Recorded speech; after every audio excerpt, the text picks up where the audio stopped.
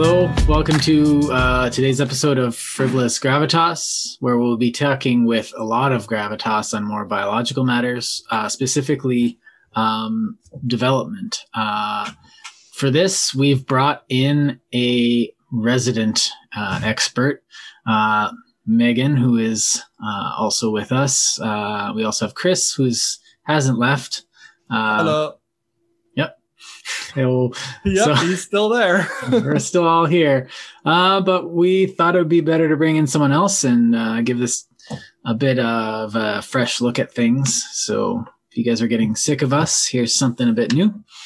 So I'll hand it over to our guest, Megan, to tell us a little about your expertise and where you're coming from. Okay, hi, my name's Megan. I have 1.5 degrees in biology-related fields. I'm working on my degree in pharmacy right now. So I have a lot more background in biology than these other two guys here. What was your original degree in? My first degree was actually in genetics. And so I have like a pretty big background. I've taken a couple courses in developmental biology as well. So that's kind of where I'm grabbing a lot of this information from.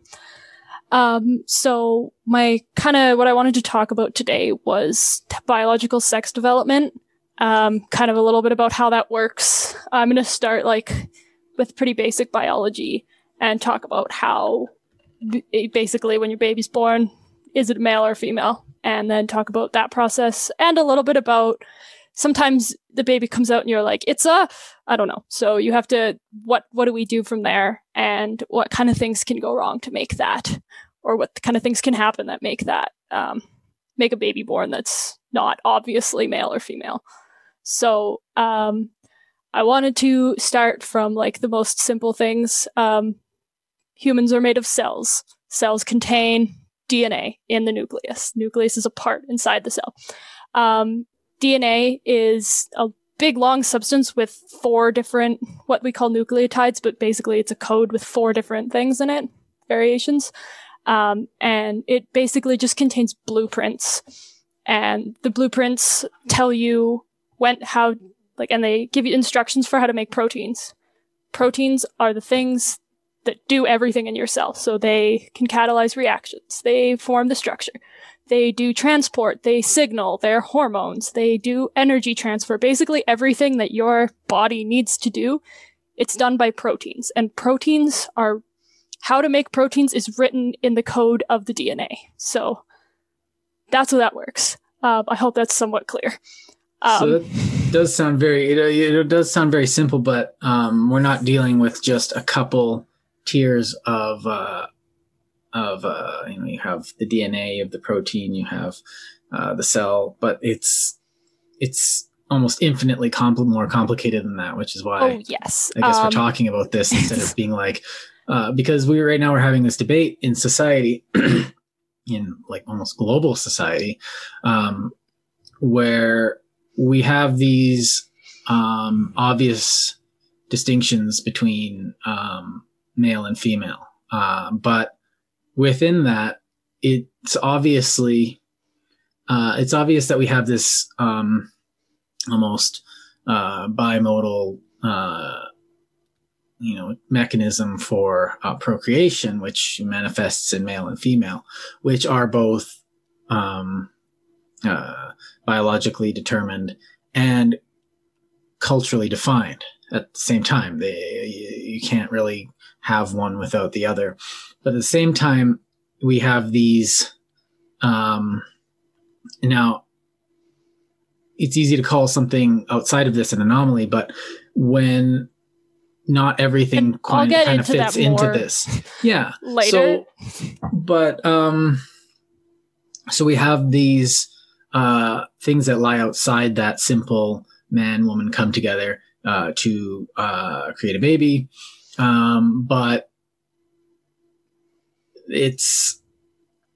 But biology is never that cut and dry, and never ever.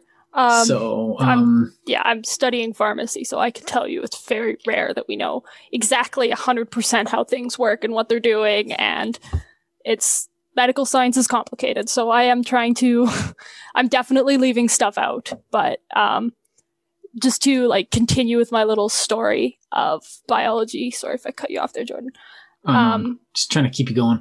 Yep. So like so you have this DNA sitting in your nucleus, which has a code that tells you when. It doesn't just tell you how the proteins are made, but it tells you there's different sequences that tell you when proteins are supposed to be made and how much.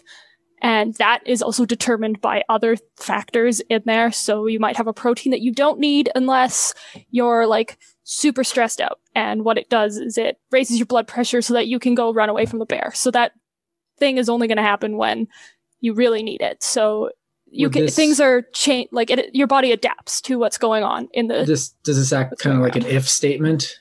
So, a little bit, yeah. It's only triggered when certain, because a reaction. Like an emotion, like, that's triggered like fight or flight. So you get that rush of fight or flight's not a great example because it's like fight or flight is so fast. Like making new proteins takes a while. Like you're looking at you're walking down the street and it's foggy and boring and cloudy out, and all of a sudden you look over and there's a poster and there's this attractive woman there, and then all of a sudden your body, it's it's a stimulus that affects a change in the chemistry of the body, and your body sees the form, and all of a sudden things start processing and your body's like, oh, I like that, and which is a biological response, right? It is, and that's more of like a hormone response rather than like actually making new proteins. A better example would be like inflammation. So you get a cut, and you get bacteria in your cut, and your body recognizes that there's foreign material now, and this starts off a huge, incredibly complicated chain reaction that you have a lot of things going on, and one of them is that you'll get these things called transcription factors, and what they do is they bind to DNA and just tell, like in very specific spots, because DNA is a code, and parts of the code are like waiting for one specific protein to bind to it. So they'll bind to the DNA and then basically say, make this protein. And what that protein does is it can like increase blood flow to the area. It will like bring in the like cells that eat other cells. It will activate your like antibody response. So like that's kind of what I mean by transcription. And that's something that's really important for development, because in development you'll get you'll start with like what we call stem cells. So we've probably all heard of stem cells. They're cells that have the potential to be any cell in your body, but just haven't developed into that yet. So you have stem cells in your body all the time, like your blood you have stem cells in your bone marrow that form all of the cells in your blood, including your immune cells and like your red blood cells and all those guys. So these you start as an embryo with just being like the fertilized egg is basically just a stem cell, and it will divide several times, and then it will start to like form more complex structures, but this is all guided by concentrations of transcription factors. What we call them, like we even call them like master regulators, is the really big ones that say like make an arm or like make this organ here. So transcription, you're using this word, transcription. Yeah, it's a very specific biological word. So I'll just so that I'm making it make sense. Your DNA can't leave the nucleus; it's stuck in there. But we need to make proteins out of it. Like we need to use it to make proteins. So how does your body do this? So basically, what it does is it copies that. Like your DNA is a very stable molecule, but what it does is it copies it into what we call mRNA, messenger RNA. So it's RNA, which is like DNA, but it has, like, the sugar is different. The sugar has, like, one more OH group on it. Hence DNA being deoxyribonucleic acid. RNA is just ribonucleic acid. It doesn't have that deoxy, which is, like, a lack of oxygen. So that lack of oxygen makes it more stable. So tell me if I'm getting too complex. So your RNA isn't as stable, but what it can do is it can leave the nucleus. So it it gets some editing being done. It gets like big chunks of it spliced out, and the chunks that it's spliced out is just like regulatory sequences or other things that we're not sure what they do. And then it gets brought out of the cell, and then you have a separate system called translation, which makes that into a protein, and that's through like ribosomes. That's a whole other process but just as long as you recognize that the RNA, your DNA gets transcribed into RNA, and then your RNA can leave the nucleus and then be turned into a protein. Well, not turned into a protein, but then read, and then it's a code for protein. And that code also includes like where it needs to go as well. And if it needs further why don't we first off follow you through your whole step-by-step from start to finish, and then after you're done that, we'll start picking apart the parts that are unclear, just so that we get the big scope first, and then we'll refine our... Okay. Yeah, so that was like most of the cellular biology that I really needed to focus on. I also just need to talk a little bit about mitosis and meiosis, which is... Mitosis is just the process of your cells splitting in half. I don't need to talk about like the specific phases, but know that the cells that it forms at the end are completely identical to the first cell, and that's the point. Like you have like a lot of your cells in your body that you just need to replace them. They'll just replace themselves like that.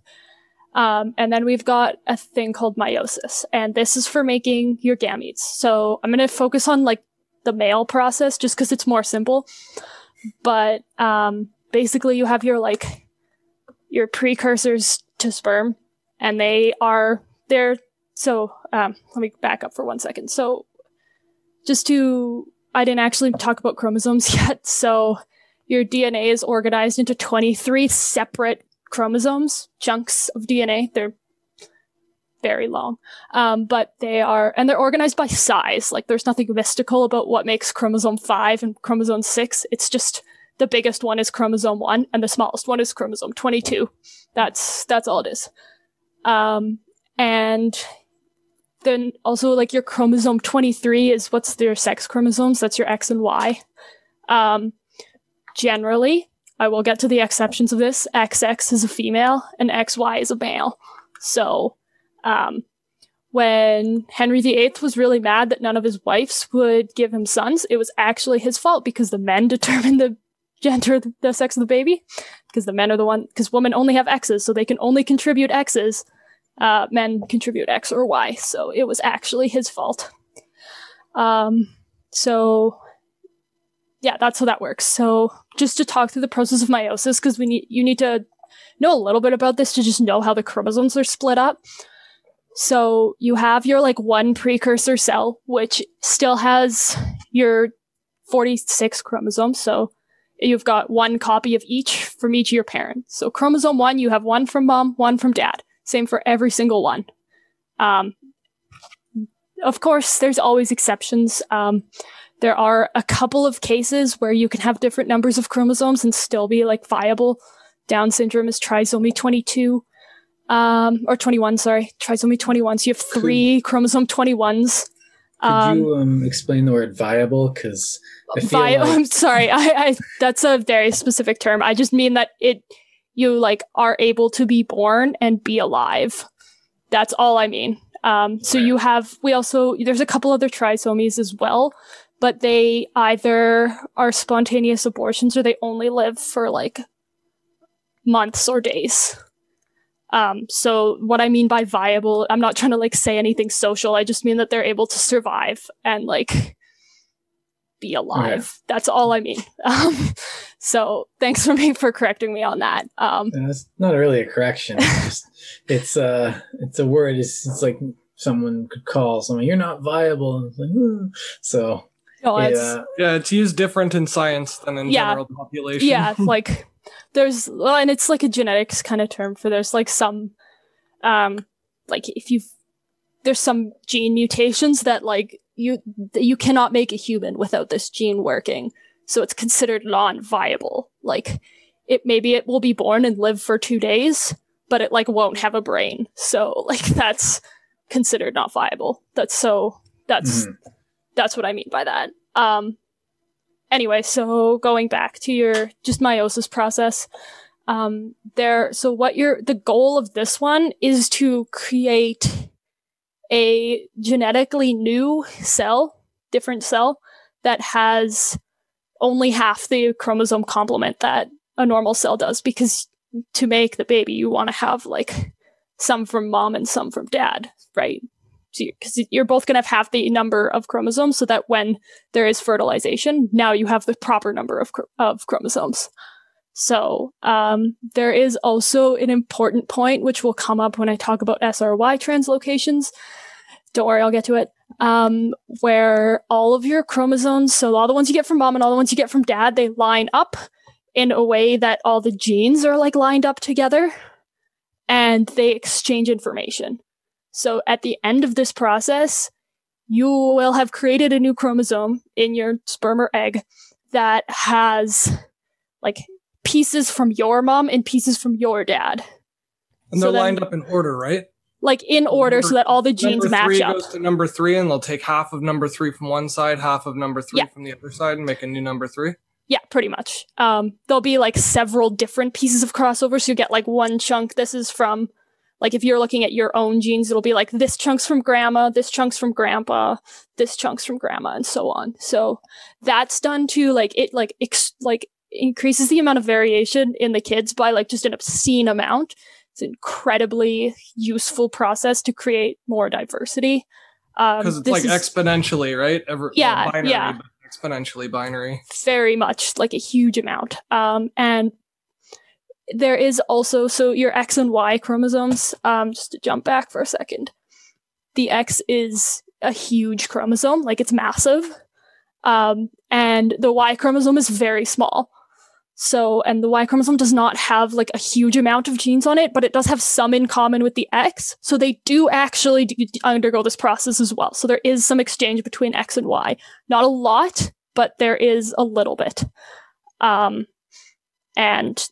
yeah, just to increase the diversity in those areas as well. Okay. Does that make sense so far? Sort of.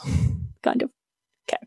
So now that we have the like cellular basics, we can go into like how this stuff, how like the development process actually works. So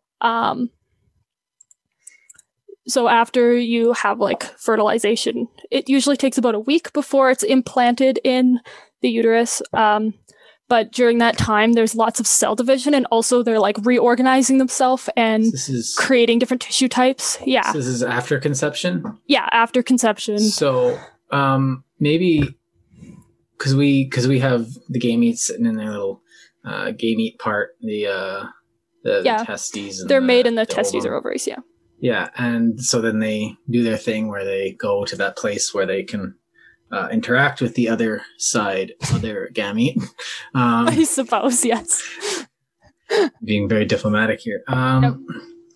But so then we're kind of skipping ahead to the part where they, meet each other. And yeah. He means sex. He's talking about sex. Yeah, that's, I was also skipping over that. Another more for interest sakes, just because I'm talking in the area, a lot of like, so you've heard that like women make all their eggs when they're like still in utero. So they actually like stop twice during their like meiosis cell division part. So they don't actually like fully finish their like making of a proper like cell with half the genetic complement until they're fertilized. So they stop once, like when the girl is still like a fetus. And then the process resumes partially when the egg is being ovulated, or like when it's being prepared to be ovulated. And then it stops like again until fertilized. Yeah. So it's like putting food in the freezer and then taking it out when you're ready to eat it. Pretty much. Whereas men just buy it from the store and then that's it. They got to eat it right away. Yeah, There's no stopping, but like it's constant. You're always making that. Whereas women, once you run out, you hit menopause and suffer. Something to look forward to. Yeah. Because God's got a sense of humor. Sure, we'll go with that. Terrible sense of humor. Irony is funny. We did our like sex, reproductive health section last semester, and it's like, man, sometimes I wish I was a guy. Holy crap. Just sometimes. Pissing in the woods? yeah, that's definitely you have to pee and you're outside and you're like, there are a few where's downsides. my directional urethra? Yeah. Yeah, but free drinks at the bar.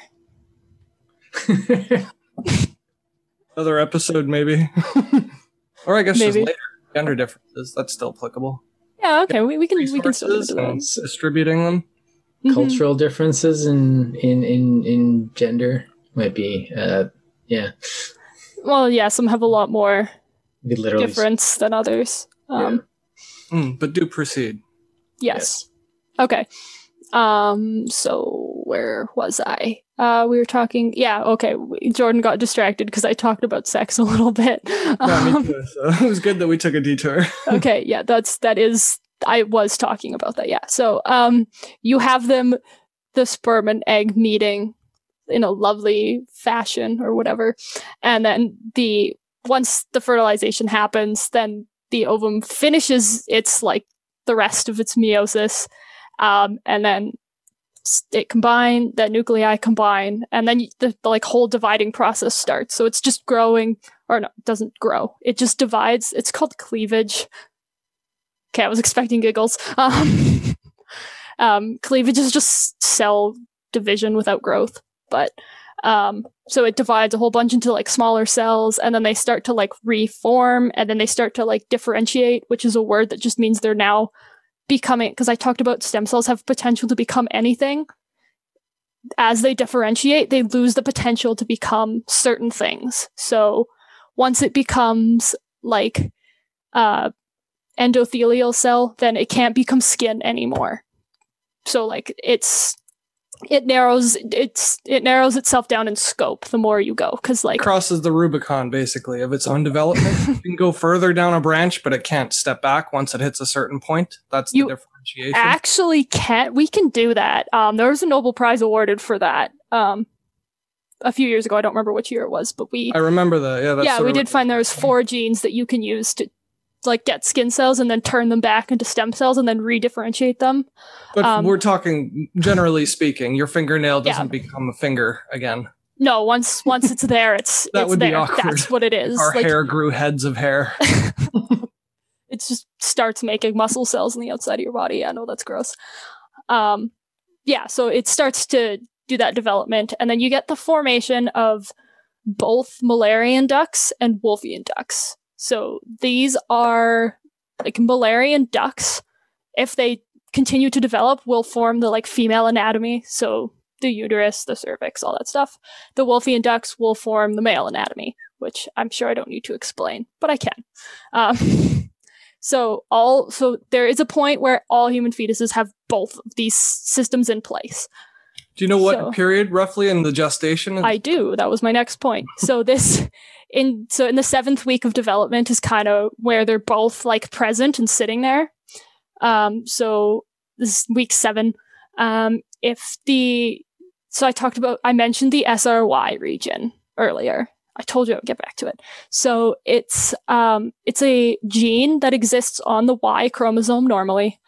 And it makes a protein called the TDF, or the testes determining factor. And what this does is it just says, hey, body, make a penis. That's what it does. So it's one of those transcription factors. It leads to another transcription factor, which basically what it does is it tells the Müllerian structures, so the ones that have the possibility to become female structures, it tells them to stop developing, so then they die off. And that it also, there's like several different mechanisms, but it basically starts making testosterone, dihydrotestosterone, which is like testosterone, but more potent, and a couple other things. And then that makes it finish making the Wolffian structures, which is your male structures. So that's what that region does. The SRY region on your Y chromosome. So that is why generally if you see a Y chromosome, you can assume it's a male. So what exactly, just for the terminology's sake, what's the relationship between SRY and TDF? Yeah, so the SRY is like the physical gene, the part of the DNA, the code, and the TDF is the protein that's created by interpreting that DNA. Ah, I see. Thank you. Genetics has like an obscene amount of nomenclature. Oh, that's good. That's what you're here for. Like, honestly, that's my favorite part of all this. Well, like even in my notes that I made for this, I like made sure to italicize the gene name because you're supposed to italicize the gene and not the protein. Like it's just nice. Then there's like capitals and not capitals depending on whether it's mouse or not. Like it's there's a lot going on. So so basically, so if you don't have that TDF present, the protein present, then there are also other processes to like promote female development, but they're not as well understood. There's a couple of reasons for this.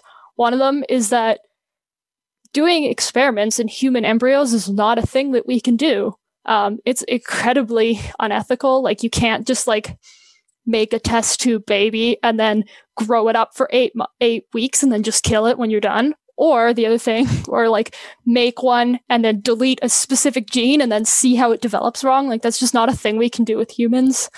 Intentionally give it genetic defects. Yeah, because that's how genetics has been studied. Like that's how early should do. Yeah, that's what I mean. They are doing it in China and Russia. So can we prove that, or are we just saying there things? Are people who had surgeries that would not otherwise be accounted for, were it not for their account of being abducted and because I've heard of the gene harvesting, not the gene, the organ harvesting. There was like they do them in tandem though. Usually, it's a poor family they exploit or somebody who's in prison, and they do a lot to their prisoners too, or the encampments of the Uyghurs and the Falun Gong and whatever. There was definitely a rumor that bodies exhibit that was around like 10 years ago or so was like Chinese. Like political prisoners. Yeah, people were saying that they looked strikingly Asian. Yeah, so anyway, I went to that exhibit. I thought it was cool. I also didn't know that until like years later. So anyway. Yeah, they were protesting right outside my work because the exhibit was downtown on Portage here in Winnipeg. That's right. Yeah, okay. Well, I guess it was just... Paris building next to it. I guess I just didn't... Oh, well, maybe I saw you then. No, probably. I smoked a lot. Well, I was like a plucky high school girl, so where was I going with this? So can I ask you another question then? Yeah, sure. You did mention like hormones affecting growth and transcription factors and stuff. What about like HGH and anabolic steroids and that kind of, does that affect? If you are pregnant and you're taking anabolic steroids, yes, that will definitely affect the sex development, because do you know what roughly it will what do, kind of effect we could expect from it? Like, does it trigger certain things? It will. If you're taking like a lot, you might like seriously mess up the sex development. But if you're like more accidentally exposed or just a little bit, then you might just get what we refer to as ambiguous genitalia. So they'll still like a clitoris and testicles kind of thing, like a like just a huge clitoris basically, and you might get some like closing, but like that it might just be like minor if it's only a little bit, and they might still like be fertile and just develop normally as a woman, just from some exposure. Another point to note here is that 50% of pregnancies, at least the statistics that I heard from this, are unplanned. So it's very possible that if a woman was like using anabolic steroids and became pregnant and then didn't know about it until like a month or two in, that is definitely a possibility. Also a sad fact is that the most, like, using alcohol is, most devastating in like close to day 20. I want to say day 18 to 21, something like that, of like gestational age. So it's, which is again, still might in that first month. So yeah, they might not know they're pregnant. So, I guess my message to everyone here is use contraception. If you're worried, use more than one type of contraception. And if you're worried, don't drink alcohol until you know for sure.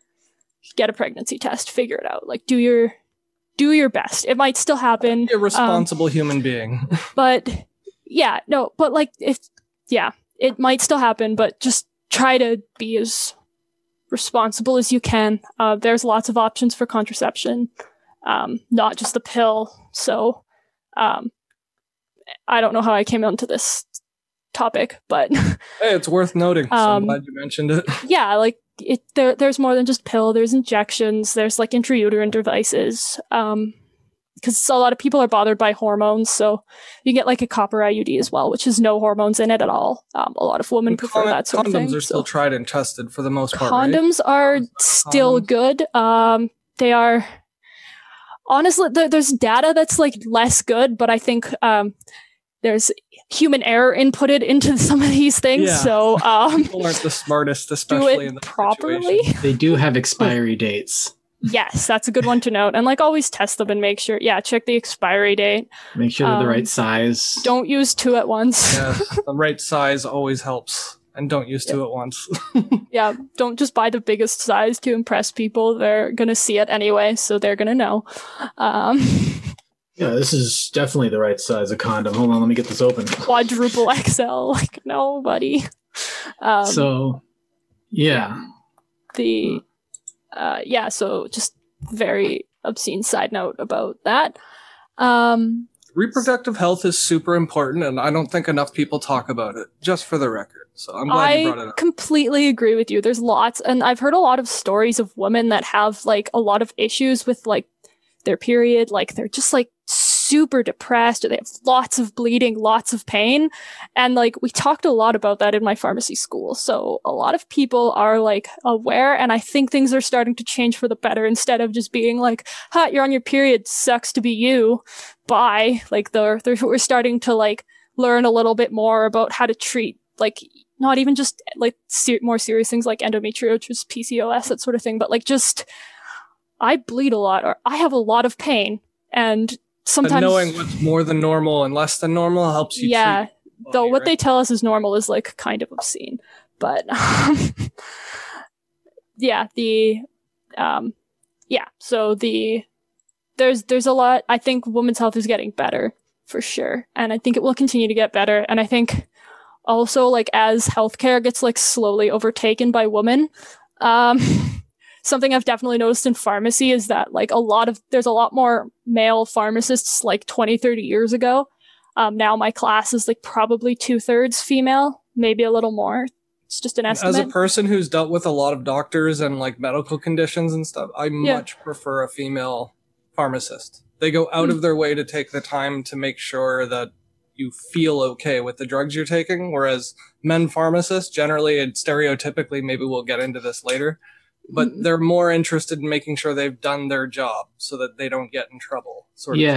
I've had way less emphasis on the comfort of the patient. I've had that with male doctors as well, where you get the process is more important than the person. Yeah. It's like, well, we're coming up on the end of the time here. It's like I haven't finished describing the problem. Yeah, and they want to jump to a diagnosis before they have all the data because they have enough data to jump to the diagnosis, or vice versa.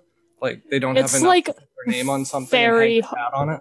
I've been finding, because like I'm not fully trained yet, I've been finding it so difficult to not just be like, oh, it's this, okay, bye. Like it's very, you have to like, especially because like a lot of the people that get into like medicine and pharmacy and these types of jobs like are generally pretty smart people. I don't want to like just like tug my own horn here, but but like the kind of people are like, we like being right and we like solving problems quickly, and I often find myself holding myself back and being like, no, think through the process. What can we do? Don't just hand the metformin and be done with it. Like figure it out. So there's I think that's really important though. Like the pharmacy is the front line between the patient ultimately and the chemicals they're putting in their body. Like it's really important that if something was missed in the steps leading up to a prescription, that the pharmacist be competent enough to catch it. Yeah, and there's like lots of things that doctors don't think about, like your kidney function. Like that's kind of one of the things that like stands out is kidney function. There's like an endless amount of interactions, and some of them aren't that bad. Some of them are just you're taking 2 drugs that could make you tired, so you might be more tired. And like maybe like tell them not to drive for the first little while. Like you kind of there's a lot going on and it's complicated, and pharmacists also learn so much more about how your drug is metabolized and like how your body processes it than doctors do. So there's like a advantage there. And augmentations too, because most of the people they meet most regularly are going to be people who have more prescriptions. So you're going to be dealing a lot more with complications or what do they call it? Comorbid conditions and interoperability, I guess, or activation. Comorbid just meaning you have more than one thing. So maybe you have like diabetes, but you also have depression and you also have like heart problems or whatever. So now now you have to worry about like, what if, or like anti-epileptics, for instance, all anti-epileptics have a warning on them that they increase the risk of suicide. So if you have someone that has seizures and also is depressed, now you have to like tell them about this, tell them to be aware of it. So like there's just a lot of like little things the problem, the complexity sort of grows exponentially too, because as you have two comorbid conditions and two medications, the medications can interact with each other, but they can also interact with the other condition. Yes. As they interact with their own condition. And likewise, the conditions can interact with even when they're not supposed to. Yeah, like something like Parkinson's is especially like, Jordan's being like, why are you still talking? Okay. Something like Parkinson's is really important because there's a lot of drugs that you just shouldn't use in Parkinson's because it can make the disease worse. So now you have like, it's complicated. Like I said at the beginning, the more you learn, the worse it gets. And that's why it's complicated though. I think it's helpful that people hear like, not just that it's complicated and some black box that nobody can possibly know, but like we do know something of the thing we don't know about. Yeah. So I'd like to get us back on track. Okay. I think we were about 18 to 10, 20 days past conception. Yeah, so I was kind of like really focusing on that 7th week there where you get that like distinction between basically is TDF present or not, but there's a couple other things that are important in this process. So what if it's not a problem with TDF, like you have TDF, but your receptors for testosterone don't work very well. So that's what's called androgen insensitivity, which depending on the amount that the receptor, so you can have like 2 receptors with 0 function. And that means you just don't respond to testosterone. So it's the same as if you had 0 testosterone in your body. So these people are born female. They have female-looking bodies. They go through puberty, but they don't menstruate. They develop breasts. They pretty much indistinguishable from other females. But they are technically XY. There was a Olympic runner, whose name I can't remember off the top of my head, that had this and was like told, nope, you're a man, you can't have the medal, which is incredibly silly because the chromosome doesn't determine your sex. It's the genes you have and the environment that determines your sex inside the body. Because like the other thing that can happen is you can have that SRY gene jump onto an X chromosome, as we talked about with the crossing over when your DNA all lines up. So you can have that SRY gene on an X chromosome, and then now you have a child that inherits that, so they're XX, which you're like, they should be female, right? Because they're XX. But no, they have that region, so they become male. For anyone interested, the athlete in question was Caster Semenya from South Africa. Okay. If anyone wants to go look that up. Thank you. I just remember talking about her in the class I did about this. So that one was interesting because I remember taking anthropology in school, and that being used as a evidence that that sex is a construction. It doesn't matter. Male and female don't really matter. You have this ambiguity here, which means that the whole deck of cards is wrong. And I think what that point is doing is seeing it's complicated black box, and instead of saying it's complicated, let's try to figure it out, they just say it's complicated so nobody can know, which is kind of lazy in my opinion. Like, there's more to it than just, they're XX and they have penis, so they're actually a woman. Also, sex and gender don't matter. Like, that's not the point to make here. That's not the point I'm trying to make. I'm trying to make the point that it is complicated, but we can try to understand some of it. Right. So I think one of the things here is that we're, especially in that particular anthropology class, the ideas of male and female themselves were being called into question. These are culturally developed ideas, because we literally have to make a word for them. Male, female, these are English words. But they do have analogs in other societies. So yeah, even though they're culturally constructed words, I'm not willing to think that these they still don't represent biological realities. They still have a basis in reality. Like, there's a word for glass. Most languages have a word for some sort of drinking receptacle. That doesn't mean that glasses aren't real or glasses aren't the same as cups. Like, they're words and they have meaning, but and they have cultural meaning, but they are based in something that actually exists. Right. So, and it's about this time when that distinction becomes apparent in the uterus, is what you're saying. Yeah, it's not always. So I've been talking about examples of, so the terminology used now is disorders of sex development, which also there's some arguments against because it specifically says disorders. I'd make an argument that some of them are actual medical issues that have other things like salt wasting and issues, and some of them are more just infertility and ambiguous genitalia, which isn't really as bad. But there's there's lots of things that are called a disorder that aren't necessarily bad. It's kind of just, it's a medicalized word, but right. Well, the other thing is that you have this idea of a disorder. Now, you are, for some reason, there's some chemical process happening there, which changes the way that the cells that will become the adult you are formed and affect how that changes the way that you function in a certain way. But that doesn't mean that you aren't you, and that doesn't denigrate the idea that even though this happened to you in utero, you aren't able to live, your life. Yeah, unless exactly. You are, I guess, as maybe a scientist would call it, non-viable, and you literally can't live your life because you don't have a life. That's kind of what that means. You're not alive. I just want to talk more about, sorry, I'm just going to jump back for a second. The word disorder kind of falls from the old biomedical model where you're kind of this is an ideal human. This is what you should be like. If you are not like this, there is something incorrect and wrong.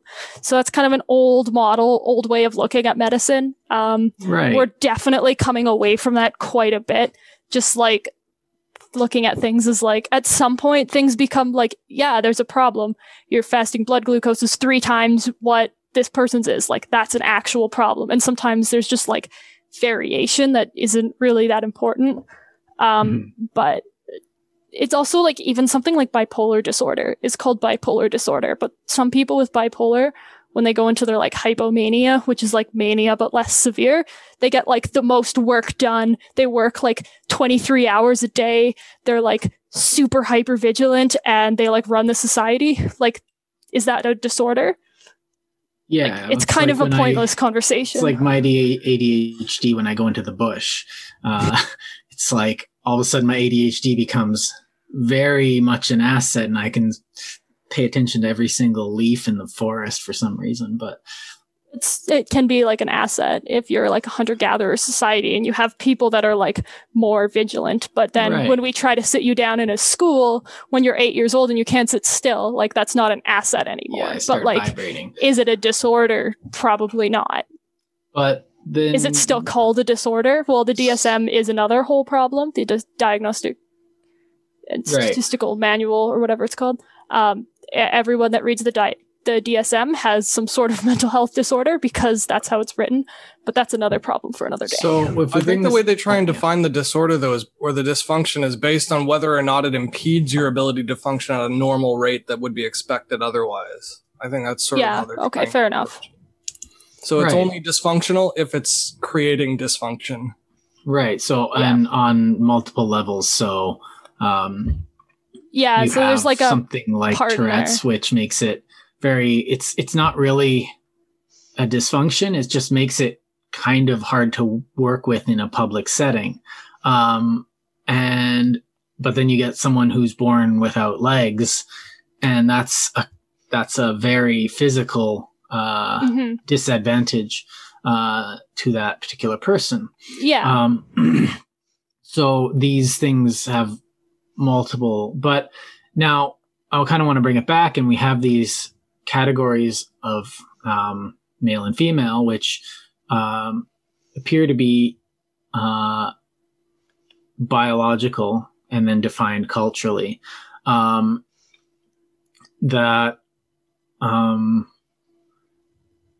Really, we saw them like you're a male or a female, but now we're seeing, and the word keeps getting passed around a lot nowadays, is the word spectrum. And we've used it on our channel before a couple times. I think Chris is particularly fond of using it, especially with politics. But it is a very useful word, where you have, instead of, this Boolean value, you have a... it's bimodal. It's like for sex especially, it's very much bimodal, like 98% of the population. I pulled that number out of my Could you go into bimodal, what that means? But it's just two peaks. So you have like a huge peak by like where like your traditional female would be, and a huge peak by where your like traditional man is. And then there's like other people that are in the middle. So like two bell curves. And the reason why I use the word spectrum instead of gradient is because a gradient implies a certain incline. A gradient is unidirectional. So that's why spectrum is used, because it implies that there's a bandwidth alongside the distribution. Implies more than one dimension, basically. Yeah. Even on that, you get people that are in the middle, but then on the same time, you find people that are like men that are like represent like an over masculinity or a over femininity, but at the same time you have people that don't really register. Well, and then there's also something to be said as a difference between like you are like you're female, everything about your anatomy's female, you have like female like anatomy, everything is definitely that, but you have like lots of very traditionally masculine traits. Like you're still like a biologic. You still were like you were born as a female, but like just because you have masculine traits, like they're not exactly the same, is my point. Right. And I think we also confuse what are masculine and feminine traits as well, because there's definitely variation in that. Playing certain video games, I guess, but that's not really like... Yeah, like is playing. Boys play video games. It's like, no, a lot of girls play video games too. Yeah. Or but then someone who goes running. Use those descriptions when they're statistically relevant, though. Like YouTube videos, if you look up how to, that's like more than 90% or more than 80% for sure. I can't remember the exact figure, but YouTube offers these statistics, so they're open to the public. Mm-hmm. That men will look up coding videos and women will look up cosmetic videos.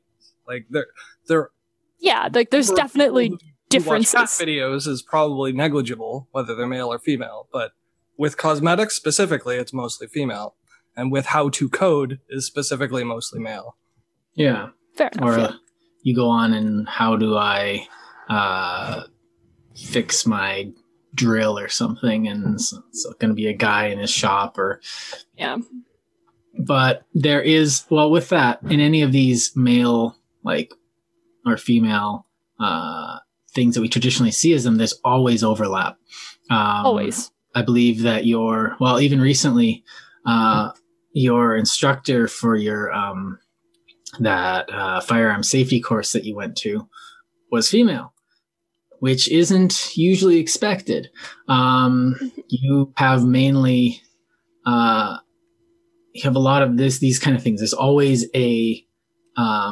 an outlier in every category, and this isn't evidence. Well, we're people. We're not Exactly. We're allowed to humans. We like different things, and there's always going to be ladies that want to work in the oil fields, even though it's like traditionally a more masculine job. And there are more men that work in the oil fields here, but there's always going to be women that are attracted to jobs like that and do well in jobs like that. Yeah. And that's doesn't have anything to do with their chromosomes or their hormones or anything. So that was kind of the point I was trying to make. I can bring it back. So I was talking about androgen insensitivity, and I was talking about what we call complete androgen insensitivity, where the runner that we were talking about earlier, where they're just female. Most of them identify as female, but that's not always. Again, I'll get into that in a moment. So then you can have partial and mild androgen insensitivity, and this just means that you might have. So you get 2 copies of everything, right? So you might get 1 copy that works well and 1 copy that's completely dysfunctional, or you might get 2 copies that kind of work. So it just depends on what exact variation you have. But if you've got partial, you're going to be a lot more. You'll get ambiguous genitalia when you're born. You won't menstruate. You won't have the female structures, but you won't have you'll only have partially developed the Wolffian structures, the more male structures. So something like that is a lot more ambiguous. And individuals that have this can identify male or female, or sometimes neither. So this is where it starts to get a little bit more complicated when people are very much in between. And everyone that has partial androgen insensitivity syndrome will be a little bit different, and you'll treat them differently depending on what they want. So there was a big, in the 60s when they started working, the idea was very much that having ambiguous genitalia and this sort of I don't know what gender the baby is was bad. And they thought that was terrible, that anyone that had to live a life like that was horrible. So what we should do is we should make them either male or female.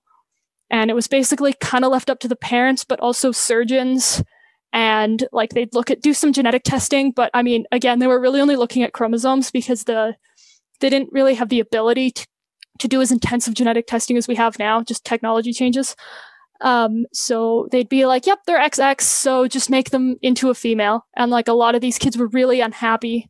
They would have long pamphlets that they would give people about how to lie to your child about how they were born. And it was just overall not really a good idea, because you're just taking all the choice away from this person. And then sometimes the surgeries that they would do on, if they decided to, and they would use silly things the size of their penis when they were born to be yep, it's too small, so we're going to make this into a female, which is really messed up. And then say that ouch, kid. Eh? Talk about we're going to save this guy's self-esteem by qualifying him as a female for having too small of a penis. Yeah, well, then they would do the operation. And I don't know if you guys have ever heard about the operation that is done for trans women. But they kind of cut it up and then invert it. So they would do this to a baby. And then raise it as a female, wearing dresses. And this was the 60s. So they'd be you're talking about John toys. Mooney, right? Or John Money? Perhaps. I didn't. The doctor's name? I think there was some John Hopkins University, something that I was hearing about. So I'm not exactly sure where. Some of this I remember from my degree, and some of those I read about in the last few days. So if I knew where I knew everything I know from, I wouldn't know as much. But because we have I looking this up just quickly, we have John Money and David Reimer. Okay, who were doing the first gender reassignments. Yeah, so they were advocating for we should just make them something, whatever is easier to surgically do. Or sometimes the parents would be no, I really, really want to have a son. So then they would just make it into a boy. And a lot of the kids were pretty unhappy because they were being lied to, really. And sometimes you chose wrong. So they'd be 15 and be yeah, I'm definitely a woman. And they're well, too late. So nowadays the idea, and I just because I don't want people to like have the wrong assumptions about how it's treated nowadays, I did actually go onto like resources that I have access through pharmacy about like current medical, like what's recommended for doctors. And like very much the recommendations now are in what we call shared decision making, which is basically just sitting down with the patients and the patient's parents' family and saying, look, here's the facts. Here's your options. Here's the pros and cons of these options. What do you think? And if they say, I have no idea, then you can make a suggestion, and you're working with the patient to like try to figure out what the best idea is. This is something that's very, very much being pushed in classes and schools now in medical professions, is just to like, instead of just saying, like walking into the office and just being like, yep, here's your drug kit, go home, bye. You really want to sit down and say like, this is how this drug works. Like, this is how this other option works. Like, what would you prefer? Like, would you rather like have a drug that could make you gain weight or have a drug that could make you sleepy every day? So you kind of like are involving the patient a lot more. And that's kind of what the idea is now. 'Cause like the steps that you would want to do if a baby is born, there are, and like, you're not like they have like ambiguous genitalia or like some sort of like sex development thing going on. Like you really have to sit down. The other point I wanted to make is I wanted to talk about CAH. It's congenital adrenal hyperplasia. This is the most common cause of ambiguous genitalia. And this like you're missing at one, and there's a few different mutations that it could be, but you're missing an enzyme in like creating steroid hormones. So you end up having deficiencies in different steroid hormones, which includes your sex steroids, but also includes your like cortisol and fludrocortisone, which is like a mineral corticoid that regulates salt in your body. So babies with this can have what we call salt wasting. So they have really, really low sodium, which leads to low water as well and dehydration.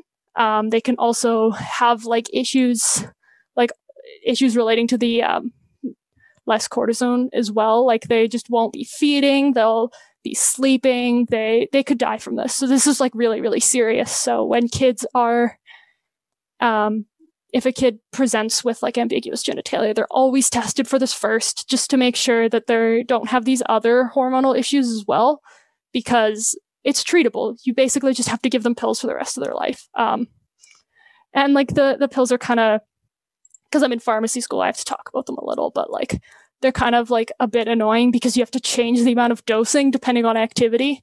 So your fludrocortisone, which is related to like holding on to salt and water in your body, if it's like 40 above and you're working outside, you have to take a lot more because you'll have too much salt loss otherwise.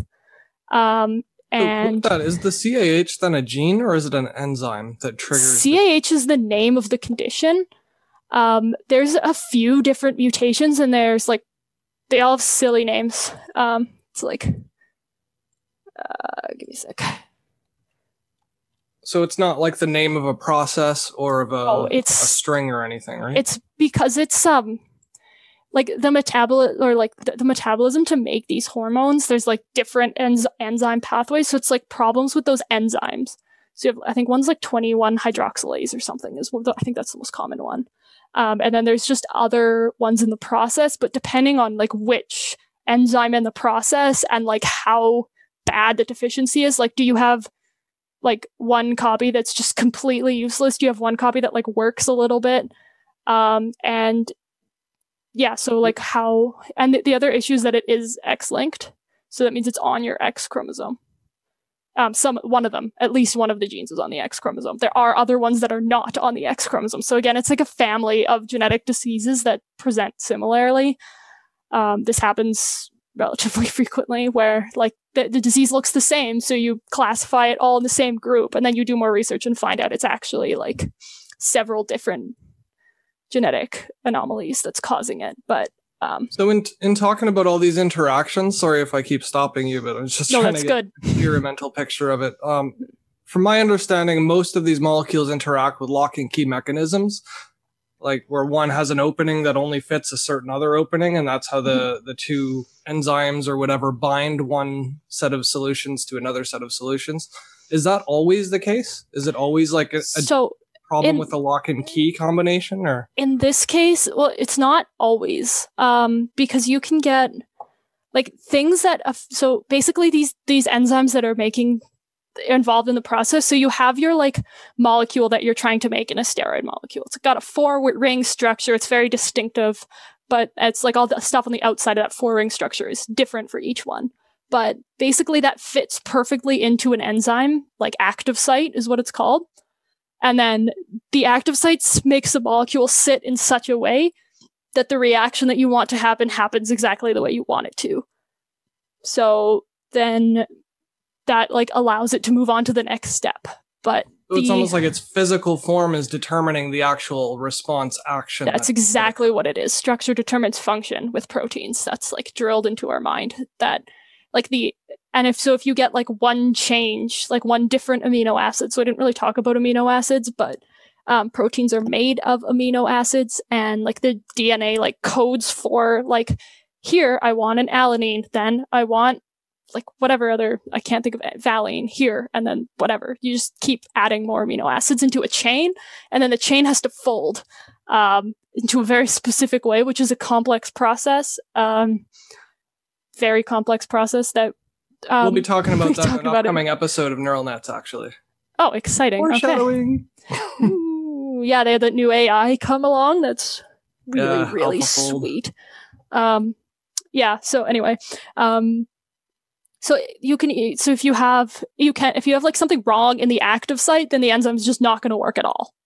So let's say you have the wrong amino acid like on the other side, and it was like supposed to be a basic acid, and now it's an acidic acid. Like that's a problem. But I know saying basic acid doesn't make sense, but like they're called simple acid. They're still called amino acids, but like they use an acid-base reaction to like hold themselves together, and then like they have another part coming out of it that determines the different structures, and sometimes they have like an acidic group and sometimes they have a basic group, and that also determines the structure of the protein and like the function as well.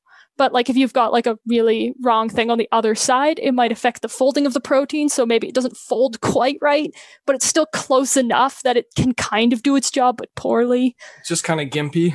Yeah, it's just gimpy. And there's other ones that you have that you can like get a stop codon is what it's called. So basically you might have like, I don't know, like 80 amino acids in this gene, but the third one is just actually a stop now. So you just create this chain of 2 that just gets eaten up. So that's like, it's the stopping too quickly. So that's completely not functional.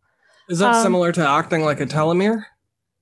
Not really. Telomeres are like big, long things that are on the end of your chromosomes that just prevent it from getting eaten and falling apart. So those are more like knots or braids? We're talking like telomeres are like on the structure of chromosomes, and right now we're talking on the structure of individual genes. So tiny fractions of chromosomes. Then. You do actually have, now we're getting more into virology here, but like your body doesn't like random RNA floating around. Because viruses often use RNA, so it'll chew it up. So basically any RNA that's coding or like useful and necessary in your body is like specific. So like your messenger RNA, which will code for the protein, will have like a bunch of A's on the end, and will have a cap on one side so that your body doesn't chew it up right away. It's a viral defense mechanism. But that's different from a stop in what way? Like, can you compare those two? Because a stop just basically tells the machinery, the translation machinery, which is your ribosome. And your ribosome basically it reads the mRNA and then puts the protein together. And the stop codon just tells the ribosome to go away. So your mRNA is still there, but it's just, instead of saying put an alanine here, it says, okay, my protein's done now. So then the machinery just leaves, and now your protein is 2 amino acids long and is just going to get chewed up. The rest is scrapped, or is it reused? It's reused. Everything's reused. Oh, cool. Until it can't be. And then and then you just poop it out, I guess. Do we poop out our bad DNA? Like, sounds like a stupid question, but... DNA has a lot of bacteria in it, and because bacteria cells are small, they have a lot of DNA. So you do poop out a lot of DNA. and a lot of that's a really cool fact. If nothing else I take away from today, you also can't eat bacteria because there's so much DNA. It's too nitrogen rich, which is why bacteria is not a good source of food. Which is unfortunate because it would be a great source of food if it could be. Yeah, we can't handle all the nitrogen in it. There's just too much. So, because DNA is very nitrogen rich. Where was I? So, I was talking a little bit about CAH. The changing in... I was talking about just like it can be like kind of annoying to manage because if you're like sick and throwing up, then you have to take more medication. So you have to like have a good understanding of the disease and how it works and like how your medications work. Because like if you're throwing up and you need cortisol to be in your body when you're fighting infection, like more cortisol, so you might have to like use injectables when you're sick. Like it can be complicated. Right, but this is only one possible. I'm just the point I want to make is that sometimes disorders of sex development aren't just disorders of sex development. There's also other parts to it. That's all I'm trying to say, really. And I'm just interested in this. That's the other reason I'm talking about it. Okay.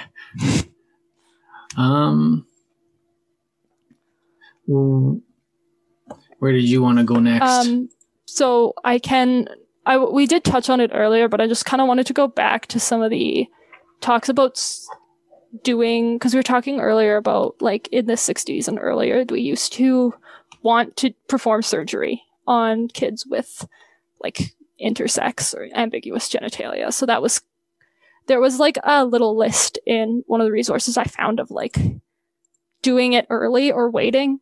So, and I will just like point out at the beginning that sometimes you have to do surgery because like they can't pee and like. Right. So you need to do that. You mentioned intersex. What is this? Because I've heard of this a lot lately. So like especially in the last 6 months in particular, I've been hearing intersex this and intersex that as if it's it's like this new more of a layman's term. It's more of a layman's term. It is still used, but like the medical term is the disorders of sex development, but like a lot of the advocacy organizations are calling themselves intersex because it's a little bit, again, we talked about like using the word disorder. So that's kind of one of the concerns from there. But it basically intersex just means, just something abnormal with the sex development. Okay. So it could even be like there's some, like things like you can't make dihydrotestosterone, which is a more potent version of testosterone. And it, like if you can make some, but not a lot, you have like almost no symptoms and you might just be, oh, that's not the right one. But there are some, diseases that qualify as intersex that basically just mean you're infertile and you have like no other symptoms.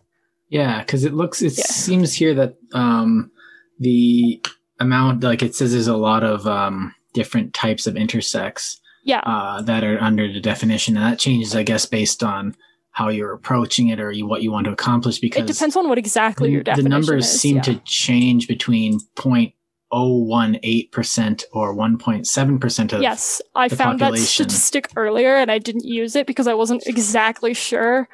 I figured it was one of those cases of different definitions. Like the very small number might be like just cases of like ambiguous genitalia. Like those seem to be 0.02 to 0.05, but I feel like this is a distinction between the biological approach to the topic and a more cultural or political approach, which definitely seems to be changing how we're even approaching or talking about the thing that I guess sex difference in particular, because it is definitely has a complication. It's complicated and it tends to be a bit ambiguous, but at the same time, people seem to be able to redefine their terms in order to suit their needs, whatever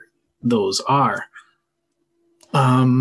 there is definitely like some politics, but like the thing is, it's also like it's very hard to conduct research into like this area because it's all going to be observational, because obviously you can't do any like randomized control trials with this, because you can't be like, yeah, we're going to raise this group as men and this group as women. Like that's not something you can do. That's messed up. Individuals do that with their children, which yes, but now it's not a controlled circumstance, so right. And it's still unethical even though people do it. Well, they claim it to be ethical because I guess if you follow something like Zimmerman, then you're just changing the gender and the sex doesn't matter, because look at that South African athlete. So it doesn't matter what we raise them to be. They can just, if it doesn't work, they can just change it later. That was like an old argument, again, from when they were just changing genders, because they had this idea that like gender is 100% nurture. That was their idea. So what they were doing is so that actually, if I could get into that particular, that comes from an old idea known as the Sapir-Whorf principle, where you have this idea that people using different languages see the world in different ways, because the language itself creates a different conception of reality. Therefore, if you use different words, you can change your conception of reality, which that was in, I think, the 30s or 40s. And this led into the Zimmerman's and Candace West, Don Zimmerman and Candace West doing gender, where you have this cultural gender, which is linguistically created. And then, it's just, well, we're linguists, but like language is just semiotic, so it's symbolic. And so, something like a dress is, something that a girl does or says is a symbol of their thing. So they're performing this. Now that turns into, Judith Butler, who would come and say that, no, it doesn't matter. We can just, this is a fluid thing. They're separate, and then, it snowballs from there. So you have this idea that all you have to do is change your kids' conversation that they're having with the world, and then they can change the reality of themselves. Yeah. So, like that's kind of that's a simplification. I'm sorry. Yeah. Thank you though. They would say like, well, it doesn't really matter what they were born or what the thing is. It's just like, they'd say like, this one, the surgeon basically decided that they should be a male based on that they're XY and that their penis isn't too small. It's ridiculous. And so raise this one as a male, give them like, dinosaur toys, put them into sports, do all the traditional male stuff that they would have done in like the 60s and 70s, and they'll be fine. But the problem is that it's not just nurture. And we know this because like one of the most striking and obvious points is that 98, 99% of people are cisgendered. So like most... But even, can't there be a wait and see approach to this? So, you don't that is the approach now, which is so it's like give them trucks and dresses and see which one they like ignore. Basically, well, actually the way that it works now is they first of all rule out any of the like more pressing concerns, like if they're having like the salt wasting or the cortisol deficiency. So things that will it's always mortality. Medicine rule number 1 is rule out all the really bad stuff. So then figure out like what exactly is causing the problem. Then what you're going to do is you're going to do a pelvic ultrasound to look for which structures are present.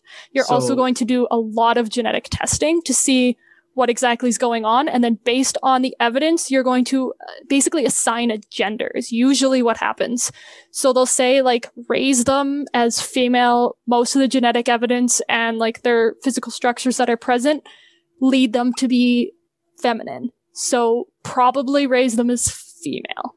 And then usually the idea now is you could it's really like, again, the shared decision making thing where you discuss with the parents, but like the idea now is often to like hold off any like plastic surgery sort of type stuff that you would do to like make the genitalia look more like a normal man or woman until the child is like old enough to know. And sometimes this might involve like using puberty blockers.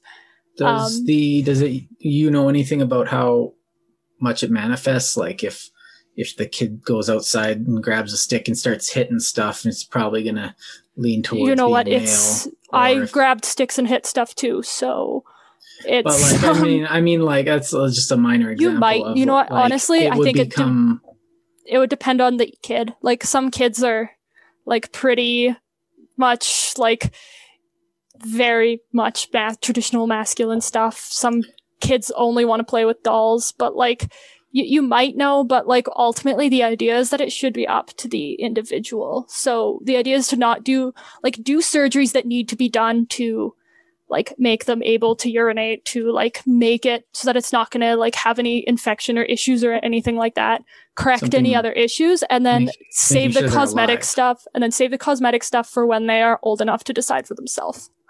Right. Would there also be complications with doing cosmetic stuff before the body is fully formed? Well, surgery always has complications. No matter what surgery it is, there's always a complication. You're cutting your body open. Because I can imagine going from this to full-size Jordan would change the stuff. Like, my body's not just going to be like, okay, we're doing this now. So it can affect, like, this is just what I saw of, like, doing early surgery you could get. They could, like, need later surgery in adolescence from, like, vaginal stenosis if you're like doing operations for some like making a vagina basically. It could have some scarring. It could affect their sexual function and ability, like their arousal ability.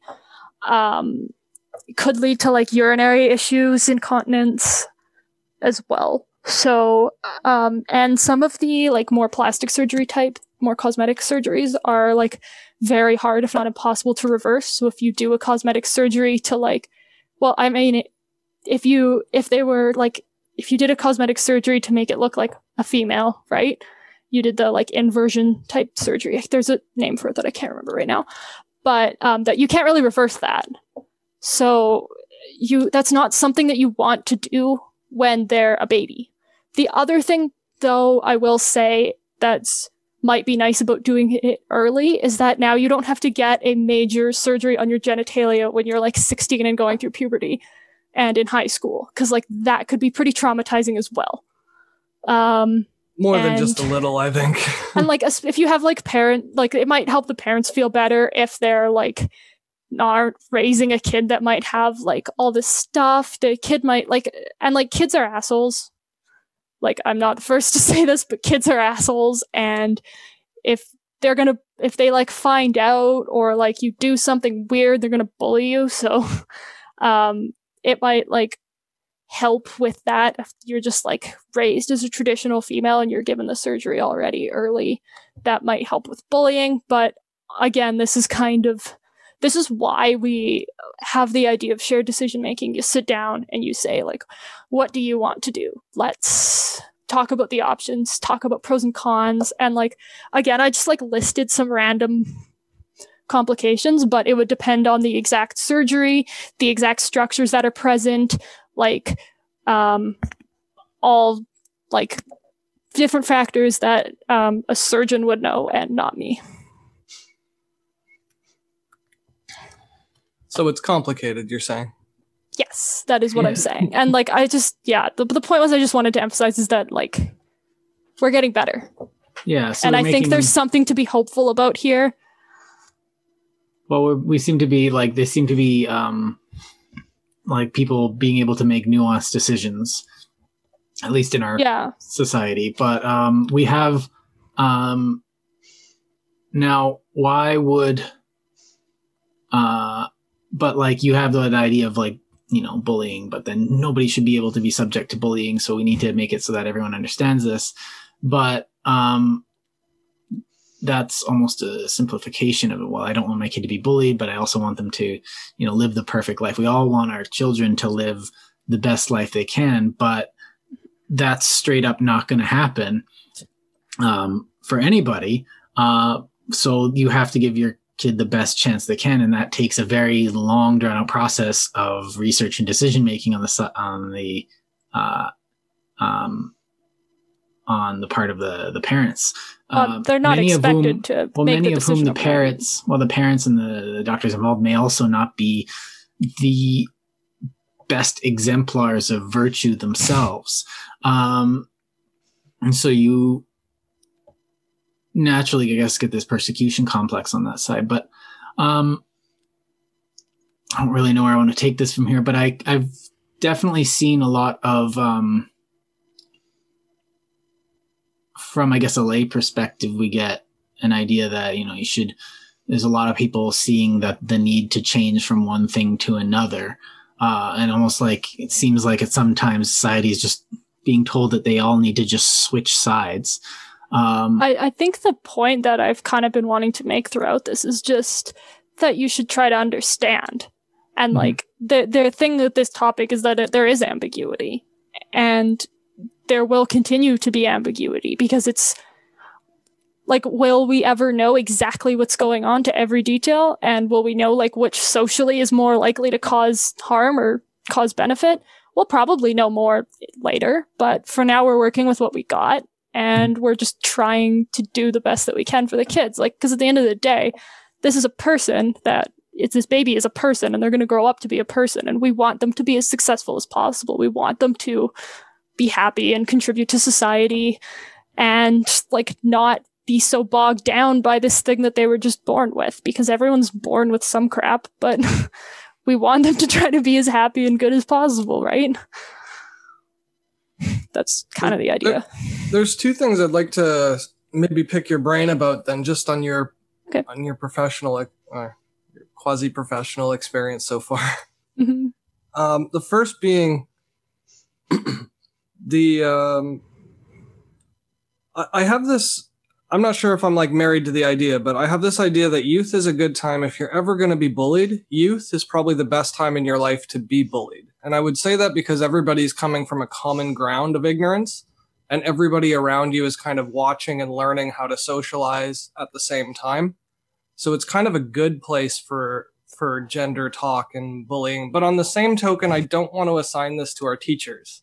So I have like a couple points to make based on that. So please. First, for like minor things, yes, for being pushed in the dirt every day and being called a piece of crap, like it's like when you are developing your coping mechanisms, like you're even younger than like youth. When you're developing your coping mechanisms when you're like very young and watching your parents, like you need to learn how to cope with emotion, because there's actually a lot of really interesting research into what they call adverse childhood experiences and how those are related to like tons of different diseases, lots to do with inflammation, like substance use, like depression, basically every psychiatric disorder can be related to having these experience. Yeah, like, and well, the really interesting thing is the link between depression and inflammation is like that.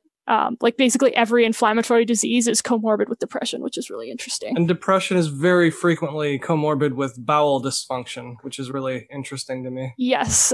Yeah, definitely. And even things like rheumatoid arthritis, and like multiple sclerosis are like very, very highly correlated as well. It's like, it's part of like basically when a person comes with like new multiple sclerosis, you like basically do an assessment for depression along with the diagnosis. Like it's just part of the process now.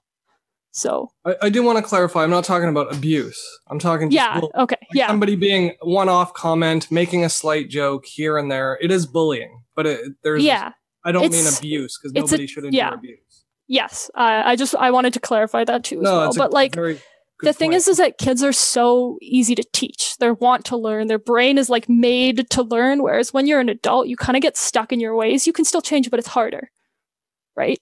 And I hear that. Like you have plastic, like your brains are plastic. They can change. They can do different things, but it's harder. It's just more difficult. Whereas a kid, because I've already got a structure built into my brain, and I'm building onto that structure or within that structure. Yeah, like I've studied a lot of history and I've studied a lot of stuff, but if I want to go, every time I go and learn some coding, my brain's just like, why are you doing this to me? But I'm like, no, we need to learn this. But I still generally will push myself, although that enthusiasm for the unknown, because there's more unknown when you're a kid, definitely helps. Well, it's not just because I'm not a person that subscribes to, I'm old, so I can't learn technology. And I'm just like, well, my dad learned how to use a computer before I did, so I don't know what your excuse is. But yeah, it's just, that's what I mean, is you can, like, it's like languages are a really good idea. Like, you can, if your kid has like a Spanish nanny, your kid can learn Spanish like very quickly and easily. But the interesting thing if I start living with a Spanish person, I'm not going to pick up Spanish nearly as quickly. But anybody who's a whatever they call that, linguist, polyglot, they can learn 5th, 6th, 7th, and 8th languages more easily. Yeah, so and they have less chance of getting dementia. The one exposure, it's just the fact that your brain is exposed to more sound, lets it be exposed to even more sound later on. And like, so once you have... Our culture of expertise is what's causing this age, we can't learn anything past a certain age idea. Yeah. I think that's more a product of specialization in an economy than anything else. I don't want to learn anything new rather than we train our brains not to learn new things, to specialize, to only learn this one thing really well because it matters to us for so much of our lives, like during school, then testing, then our first job, then impressing the boss, then getting promoted. It's like our brains are wired to the function that provides us the most reward, right? Well, if you hear something you don't like or agree with or understand, you feel bad. It's like, I got to get back into what I know, that surety of the familiar. Yeah, plus, I don't get that. It invigorates me. Every time I hear something I don't expect, I get excited as if I was 5 years old again. Like, I just want to learn everything. Well, we've probably almost been conditioned by that because we've kind of been in that liminal space ourselves, where kind of not quite an outcast of society, but not really on the A team, where we've known that, like, and almost trained ourselves to be like, I need to get better and better and better. But then it became habit, and then it became pleasure to just find new different things that we could use, because we didn't really ever fall into a stride of, this is what works. This is what gets the bread at home. So this is all I'm going to do. This is all I need to know. Well, that's all I need. That's all I know. And we never really fell into that because, well, we couldn't. So that being said, Megan, what's your opinion on the youth's impressionability and how we should go about educating them on gender roles? Jordan liked that.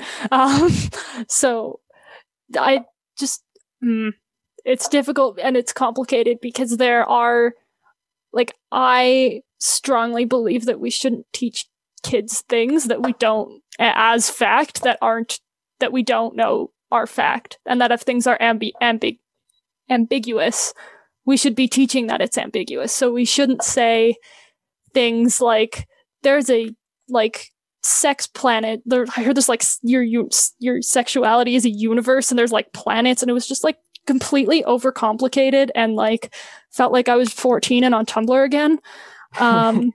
And, like, I don't think we should be teaching kids things that we don't know to be true. Like, we shouldn't say that sex and gender have no correlation, because that's not true. Most people that are born female with all the female structures are going to be happy being female. Most people. And so there's a correlation. It's not 100%. There is not an 100% correlation, but there is one, and we shouldn't deny that. Well, probability is not certainty. Yeah, and we also we also assume that there's a state in which now this is going to be dark, but we also assume that there's a state in which everyone can be happy, whereas some people may have the misfortune of having a string of certain disorders that might make it almost impossible to find an equilibrium with which they can become happy. And like personality disorder. Well, it's partially that personality disorders. Like they all come together. Disorder I'm talking about, yeah. Yeah. Well, no, there's like there are some like things that, and like again, this is often relates to those adverse childhood experiences that I was talking about earlier. That like some people, it's going to be very hard for them, but it's never impossible. So at least I continue that hope for myself. Like, and of course I'm in pharmacy school. I like drugs. So I'm going to say that there are drugs to help with that, but I'm also going to recognize very deeply that drugs are just things and substances that change some receptors and do some things. And no drug comes without risks. No medical thing comes without risks. And, like, counseling is like probably more important than drugs for most things. So diet and exercise are probably diet and exercise is not some mystical thing that Western medicine doesn't know about. Everybody that studies medicine knows that diet and exercise are incredibly important. Pretty much any like pharmacist that you talk to, if you say, should everyone be taking vitamin D? They'll be like, yeah, probably. Because like we just don't get enough sun here in Canada.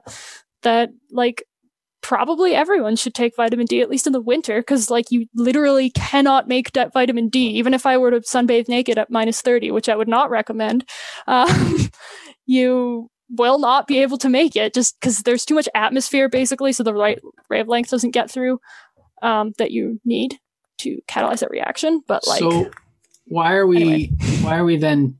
Because we do teach our kids ambiguous things in science class, like how big is the universe?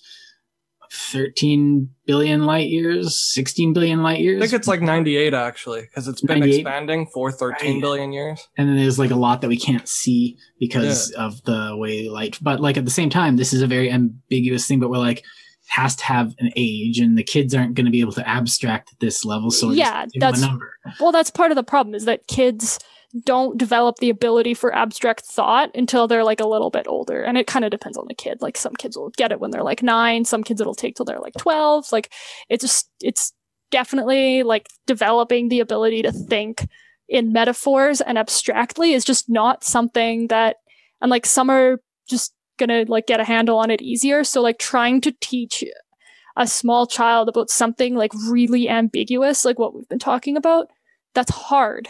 But that doesn't mean we should just ignore it. Like we should start with like something like, it's complicated. Just because you were born with this doesn't mean that you're going to be a man. Just because you were born with vagina doesn't mean you're going to be a female. So you just keep it simple. And then as the kid gets older, you can make it add more of the ambiguity. That's generally what I think would probably be better. Is that sort of the same approach they use to teach religion to kids, where they like simplify the Bible stories when they're young? They don't talk about all the blood and gore, and even like science things. Like you start like learning about atoms, but you're learning like the like Rutherford Bohr model, and like which is like over 100 years old, and we know even the guys that came up with it like a year later were like, oh wait, this only works for hydrogen, lol. But we're still teaching it in schools because it's simple. And so it's kind of what you have to do.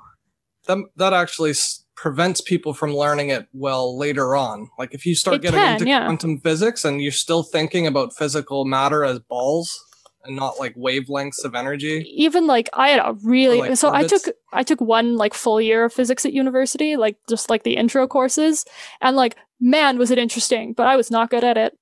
I just had such a hard time wrapping my head around some of this stuff. And like once we started getting into like wave equations and stuff, it was like, okay, that's cool, but what? Like it's iterating complicated. Through matrices of other dimensions that store matrices. And like it's also stupid because when I was in like school, I was like really wanted to get good marks, and I like studied too much. So I like learned things that were like not entirely correct, but so then my foundation is now like not quite right. So then when I go to university and I'm trying to learn physics, I have like classical Newtonian physics so like deeply embedded that when we start throwing in like quantum stuff, I'm like, what is happening? And like I just have a hard time wrapping my head around it. But so to bring this around though, is that like you get this thing where they're teaching you these basics so you can like at least start. But then if you're teaching them to incorrect, then you're going to have these weird assumptions, and that you have to either dispel with, and the teacher knows that and a good teacher will know that, okay, here's the thing that we taught you, here's the thing that you were supposed to learn out of that, and here's the thing that we need to get rid of and replace.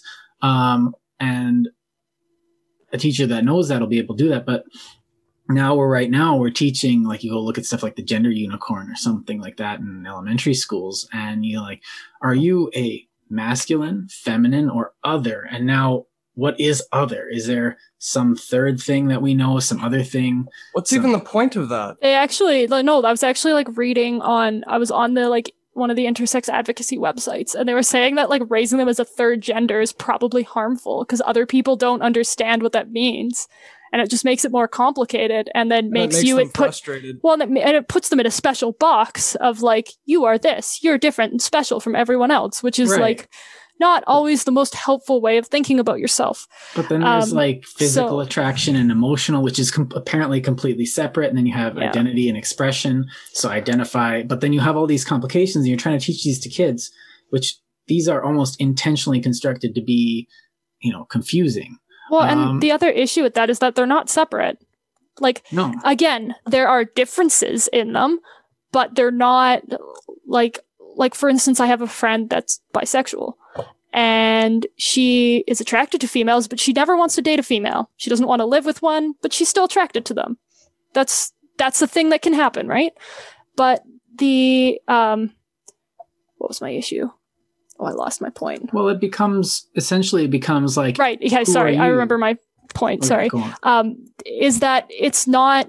There's differences, but they're not... It's like your mind and body. Like back in the old mind and body days are being separate. They're not. Your thoughts influence your body. Like, it's a complicated relationship, and you can think of them as being separate for a metaphor for some states and some diseases and some like things that are going on. But at the end of the day, they're the same thing. And that's the thing with still an open debate, though. A lot of these is that but the thing is that when things are complicated, that's hard. And people like things to be like simple, one bit, like easy sentences to remember. Like, I want to watch a 20-second video that explains the difference between sex and gender. It's like, no, go away. You're not going to learn that. Like, that's not how this works. We can't just like, and there's so many things out there that are like that. And at least even if you don't understand them all, if you can at least recognize that there is a complex difference, even if you don't completely understand it, like, that's growth, and that's better. Mm-hmm.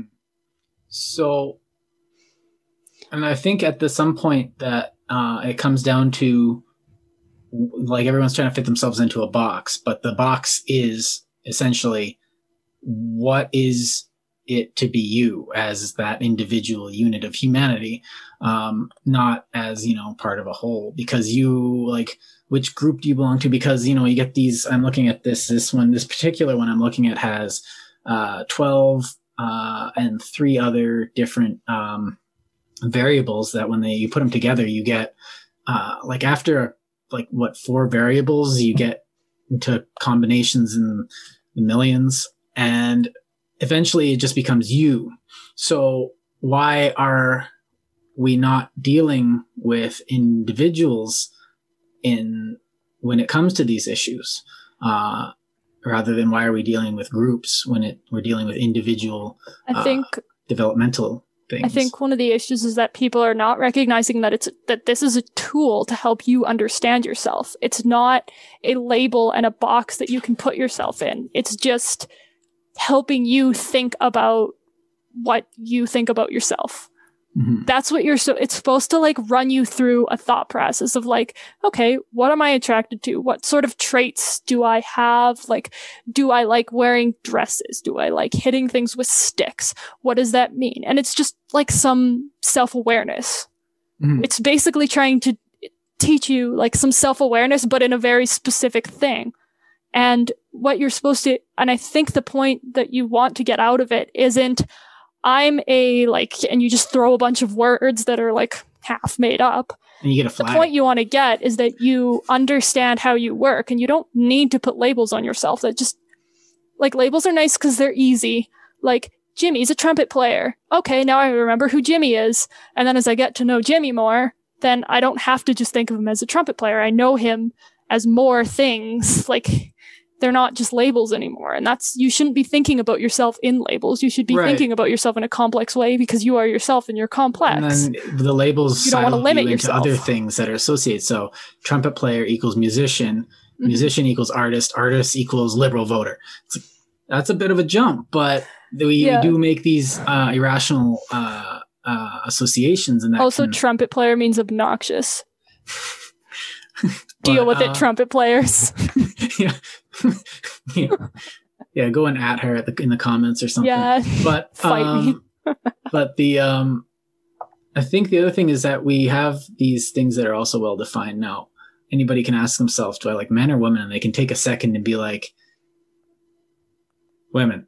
And well, I remember doing this as a teenager and being like, what am I? Like, do I like men? And I came to these conclusions. And I think a lot of this also has to be honesty with yourself.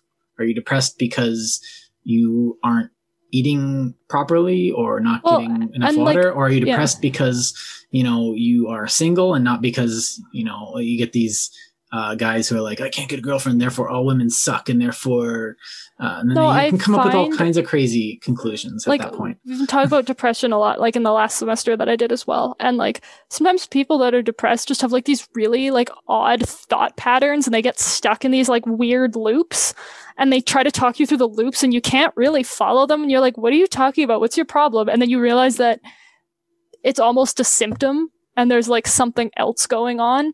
So a big part of treating depression and stuff is recognizing those moments. Because once you're aware of them, you can sort of compartmentalize things and move off like the irrational ones from the rational ones. But yeah, you can like just, like you said, it's supposed to be like a tool to help you. It's not meant to incarcerate you into a way of being.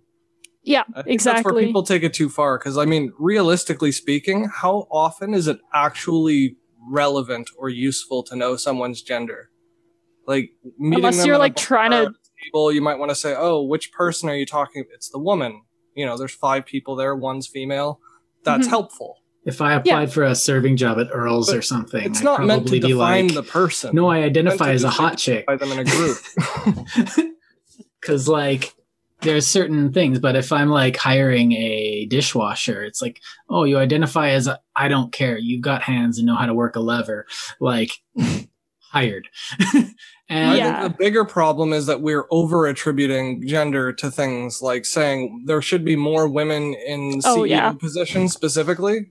You're creating the problem by putting a requirement on there arbitrarily. Well, so my like other job, like this, talk them down, but like I was talking about earlier with oil fields, like I have absolutely no desire to work in an oil field. And there's lots of women that also don't want to work in an oil field.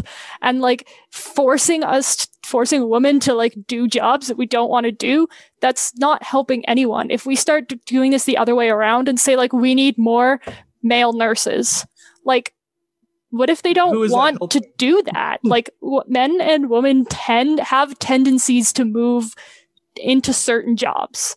And like even in like the most like equal countries, like you're looking at like the Nordic countries, like Sweden and all those, they still have like big discrepancies in certain jobs. Like healthcare is like lots of women, and it used to be like nurses were women and more doctors were men, but even like, those like traditional surgeons still pretty masculine, because but like there's so much competition for it, and all those men just be like, I gotta be a surgeon, and they'd like push that masculine ambition forward, and those kinds of things are so. But like at the same time, I'm a guy and I could work in an oil field.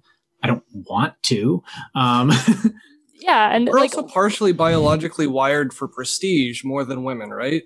Yeah. So like there are reasons to our motivation that statistically should lend us towards more risky or more anxiety-ridden and like things that go, maybe I'll get in trouble for saying some of this, but like we are still primates, and a lot of the more similar related primates have like complex social structures with like more male hierarchies and females choosing. I'm not saying that's what happens in humans. Humans, all of these sorts of instincts are like quite dulled because of this thing called giant frontal cortex, and being able to think for ourselves. But we still we still have some tendency towards like some hierarchy formation and like some tendency towards like female choice. But like, again, it's a lot more subtle than in any of the other animal groups that exist. So I was thinking then, don't hurt me. That might be a good spot to take a break. And I was maybe going to ask you when we come back from the break to do a little bit of a recap just from start to finish. So we know like how atoms form molecules, form proteins, form.